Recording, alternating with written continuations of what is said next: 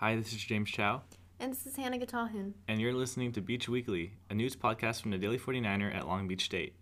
Beach Weekly!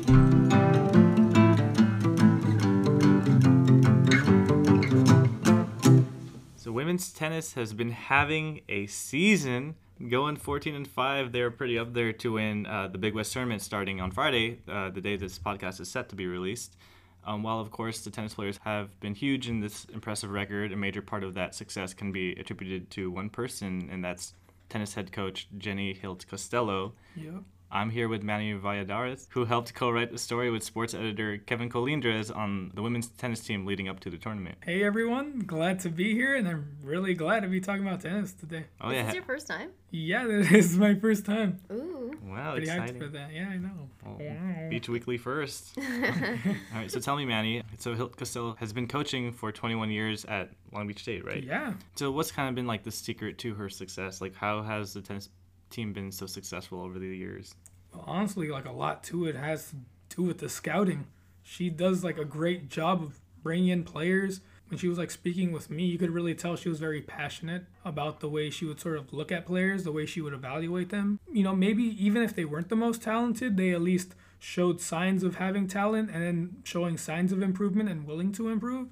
And I feel like that's a very admirable sort of thing to do, which is why she's been so successful.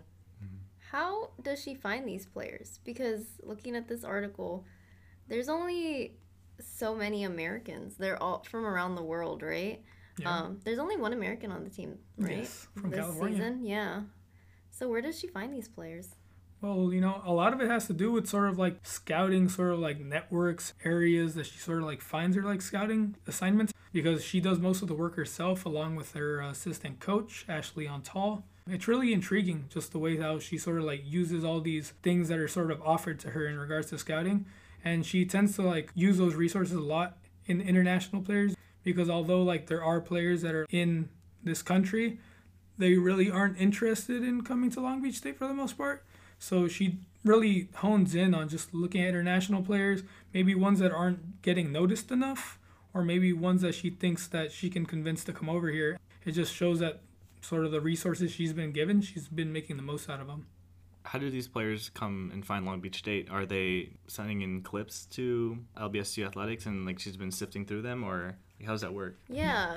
Like Like their their player tape, records yeah. or like a tape of them playing tennis? Yeah. Well, usually like the records and tournament kind of stuff, they usually have at hand. You know, they'll like make initial contact, and then from there the coach will be like, can you send me some like workout videos, pretty much just clips and like moments of like them sort of showing off their sort of skill sets, what they're good at. One player in particular that's mentioned in the article, Zara Lennon, she pretty much describes her sort of experience with it. And, you know, I feel like it's a great summation for what most players are probably expecting, because although they don't know how the coach will react, they just pretty much do their games through tape. And I find that to be very unique because of the fact that they don't know whether or not they're doing things properly or whether they're any good. But the fact that, you know, they're just sending in those tapes pretty much just with blind trust, hoping that it goes well, is honestly noteworthy to me. Zara Lennon, you said she found the competition in her home country Yeah. pretty lackluster. It's unfortunate, honestly. Yeah. So, like, how has the competition kind of fared for her at Long Beach State from what you've seen? Yeah. She does have like plenty of experience under her belt. It's something that you do get to see glimpses of it in her game. And the one thing I'd probably say is she's struggled a lot this season. She was like pretty much almost the entire year at the fourth sort of singles roster spot, since there are like 6 roster spots in their tennis roster, 4 singles. And yeah, she pretty much just spent most of the year at the 4th spot until like, you know, her performance started dropping. And she ended up at one point being at the 5th spot. You know, I believe she played 6th at one point as well. Well, pretty much the gist is that she's been underperforming, I guess you could say. Although she is a freshman, she has a lot of room to grow. She has plenty of time to work on her game, so we'll see about that in the future. Is it like a culture shock coming here for some of the players? Because looking at the rosters and things, they're from everywhere. Like Zara Lennon, she's from What is it? Mauritius. Mauritius. Is that how you Yeah. say it? Okay. Yeah, it's so interesting. Because I've actually not heard of this country until looking at your article right now. It must be so different there. Just like coming from all these different countries and showing up to America. What was their kind of like first time experiences? They were pretty much like fishes out of water. It's so surprising to me that these players, they accept these requests, to like pretty much like come over here to Long Beach. And all of the ones that I talked to, they had never stepped foot on the campus before that. The first time they stepped on campus was like in August when they were like heading into class or like getting to their dorms. And I just thought that was so weird on how they just completely put themselves into that scenario. So it definitely is a culture shock. And luckily, they're pretty much veteran player, Natalia Munoz, who's from here in California. She has really sort of helped them get through that culture shock and just pretty much get accustomed to being in Long Beach. Circling back to the person who's been helping put this team together, Jenny Hilt Costello. Yeah. So you mentioned her hard work in recruiting all these people and trying to find the best athletes that she can get. But how has her impact been on the court?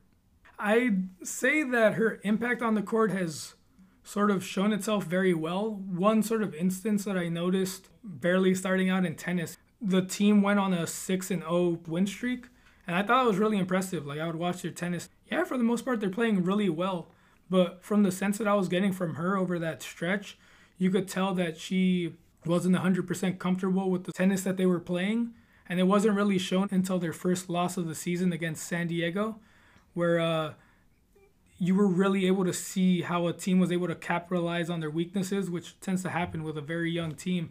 And the next game, you could tell that she really put her footing into the team because based off of percentages, they were playing very recklessly, which ended up costing them games and matches. But at that next game, you could very well tell that they were making sure that their shots were more calculated. They were making sure they weren't getting taken advantage of by their opponents. And you could really tell that Jenny really inserted into their minds that like, hey, like, if we're going to try to win games together, we got to make sure that we're playing the percentages. We're doing our best to keep a nice level head. And she's done a great job of taking care of them and calming their nerves down for a lot of like, young players, and then also like developing them into becoming actual players.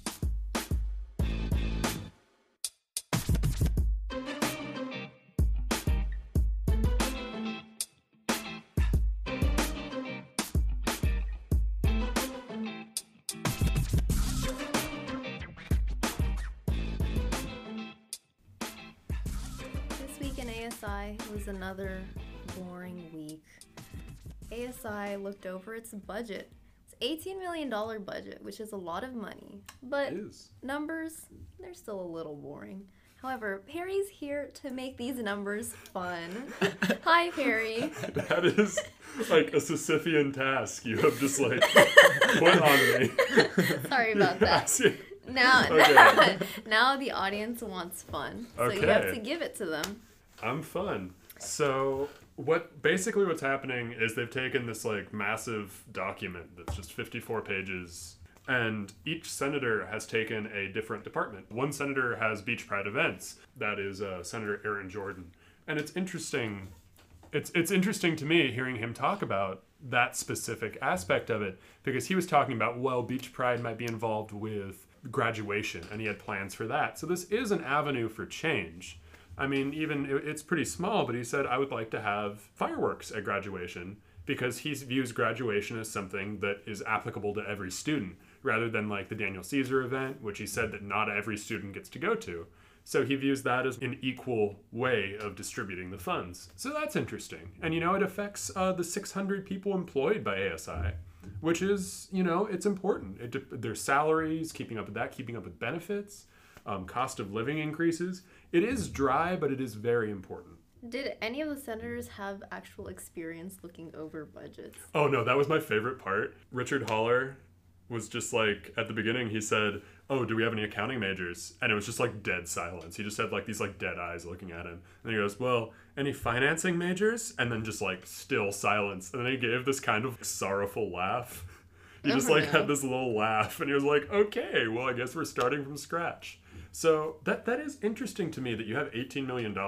What is being done with it is being handled by people who have no experience with this. And it's, a very technical document. I looked over pieces of it and it was just like number after number after number. I shouldn't put too much of my own opinion in this, but like it is interesting that these people who have no experience with this are determining what is going to be done with numbers of dollars put towards office supplies, put towards health insurance, put towards payroll. Apparently it's been looked over by the USU Board of Trustees, so it's already been approved for that. So this seems to be more of like smaller tweaks, and Richard Holler is overseeing the thing, but that just does seem interesting to me. So the senators, do they like allocate the resources over the year, or is it? It's for the 2019-2020 school year, which is beginning this summer semester. They're deciding that. So each senator has one or two areas that they're looking at the budget for, and they will be questioning the people on those boards about what if there was $200,000 being put towards hospitality. That's something that you'd have to check on. So, I mean, they're looking for, possible issues like that. That's an extreme one, but, they're going to be interviewing the people whose funding they're looking at, and they're going to be saying, oh, well, you put $1,500 for office supplies. Doesn't that seem a little bit much? So after those conversations and after they figure everything out, they can vote to alter the funding. They can add some, subtract some. They are a nonprofit, so it does have to essentially come out to zero, so they can't just throw money around. Is there anything on the budget that senators were like trying to advocate to have more funding over, or like certain issues? I know that Senator McDonald was influenced by athletics, and I believe that is the area that she's overseeing. So I'm sure that she'll have some ideas. Other than that, everyone seemed to be digesting the idea, like trying to, wrap their heads around exactly what they would be doing. So that'd be interesting to see if they have any like weird expenditures, Yeah. Because it is it's a 50. I'm gonna look over it. Yeah. I mean, it's I got nothing better to do. It's about 54 pages and it's a spreadsheet, and so, but that could be fun. It's like, well, what are they spending on paper clips in the student recreational and wellness center? That's true. Because that one apparently is a huge. That one, the amount of money that is put into that is just massive. And the amount of money, clips? not paperclips, the Student Recreation and Wellness Center. Oh, okay. That one, the amount of money put in there is massive. Like Beach Pride events, like the Daniel Caesar event, that required a fair amount of money to start. So it'll be cool to get kind of a peek behind the curtain to see exactly where funds are going. That's true. What's generating funds too, because I know that like sports lately has been doing incredibly in terms of the revenue it's gaining. Like with men's volleyball, like I know they sold out the Pyramid. Yeah, that's a lot of money.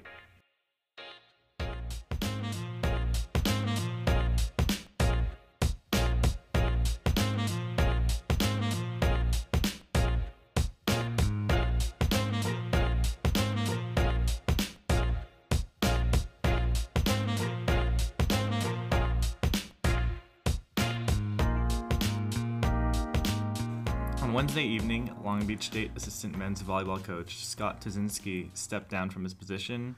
Our beat writer, Brian Aparicio, covered the departure, but our sports editor here, Kevin Kalinjas, is here to talk about the predicament. Yo, what's up? I'm back.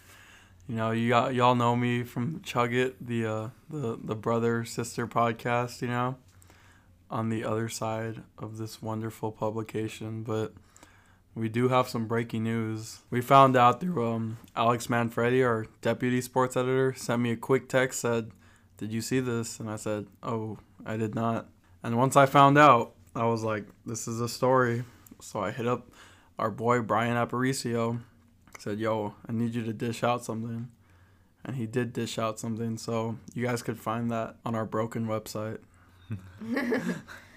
And in print. But yeah, I mean, basically, from what I know and what I've read, he left on his own terms. What many people believe is that it's related to the sexual misconduct kind of thing he's going through right now with USA Volleyball. They're pretty much investigating an underage female athlete he might have conducted sexually with. There hasn't really been much said. The story about that came out in the Press Telegram. It's pretty interesting timing, these stories coming out. There was also Hawaii's head coach. He's actually under investigation for the exact same thing. So I don't know how they're going to handle that, if he'll step down or I think Scott stepped down because he didn't want to be a distraction for the team, because it is kind of a big deal, you know, in the like kind of like the Me Too era we live now. It'll blow up eventually, and the team doesn't really need that with the NCAA tournament coming around the corner. 2 more weeks, less than 2 weeks, so pretty big news out here. Yeah. Are sexual misconduct allegations like pretty common in sports? Oh yeah, it's horrible, but it's very common. I mean, I'm sure it happens a lot, and a lot of it isn't covered, or just a lot of females won't come out, especially in like the journalism world. Like there's sports reporters that are women that get harassed a lot. This week actually there's been lots of stories about that with coaches and players and stuff. So it is a big deal, especially with athletes. I mean, coaches and athletes, I guess you do see that more in like, you know, coaching like co-ed or like coaching females. So it's shocking. And has Scott said anything about, you know, the allegations or just about stepping down from his position? He did come out with a quote. I had it in the story, but he basically didn't say anything about the allegation. He just said like he didn't want to be a distraction for the team. And I guess most people could pinpoint that to the sexual misconduct allegations. And what's kind of been Scott's impact as an assistant coach on the men's volleyball team? Well, like all coaches, like he helps player development. He obviously was part of the team last year when they won the championship, and this year only losing 2 games. So he has history. He played here. He's an Olympic gold medalist as well for volleyball. So he brought a lot of experience to the team, and just the Long Beach connection, you know, like he came back and wanted to help out. So without Coach Tuzinski, do you think that'll be a detriment to the team, or? I don't think it would be a big detriment. You know, Coach Alan Knipe is the guy in charge. He's the one that like is really one of the cornerstones to this team. So they'll find another assistant this week in a few days probably to kind of help fill that role. I mean, if players were distracted by the actual like allegations, then it's probably best that he's not there anyways. And have any players broke any silence about this? Not yet. It's still pretty fresh, and I'm sure they're more focused on winning a championship, but I'm sure in the coming weeks there'll be a lot more. The bigger thing about this story is whether athletic director Andy Fee knew about these allegations before hiring. We're still not completely sure if Fee was the one that hired him or the ex-athletic director, Vic Siegels. So we're still trying to find out more information about that. So the allegations were made before he got hired? Yeah, it was actually like, I believe in like 2008. It's been a while, like, and he was banned from like, I believe it was USA Volleyball, which is part of like the Olympic Committee. He was banned, and he recently got unbanned. That's crazy though, because it's 2008. Yeah, I mean, 11 years ago. Yeah, it was a pretty random story, you know. I'm not into like conspiracies or anything, but I just think the timing is very interesting. Like right around the championship time, it's like somebody must have said something. Okay, wait. So when did he get hired? He got hired in 2017, which is the same year that Andy got hired. Okay. But I feel like that he got, like, usually coaches will get hired in the summer before the season, and Andy was hired in the fall. So I'm still not 100% sure how that worked out. And they don't do like background checks? That's why we should probably we will investigate that more and see what went wrong. Mm-hmm. But maybe just the information wasn't out there. Yeah. That's really interesting. Yeah. Pretty random story to come out. I was shocked. Well, I trust you and Brian and the whole sports team. Probably gonna look into this, get an investigative team going. Yeah, we'll be the ones to break it down and get that fat headline.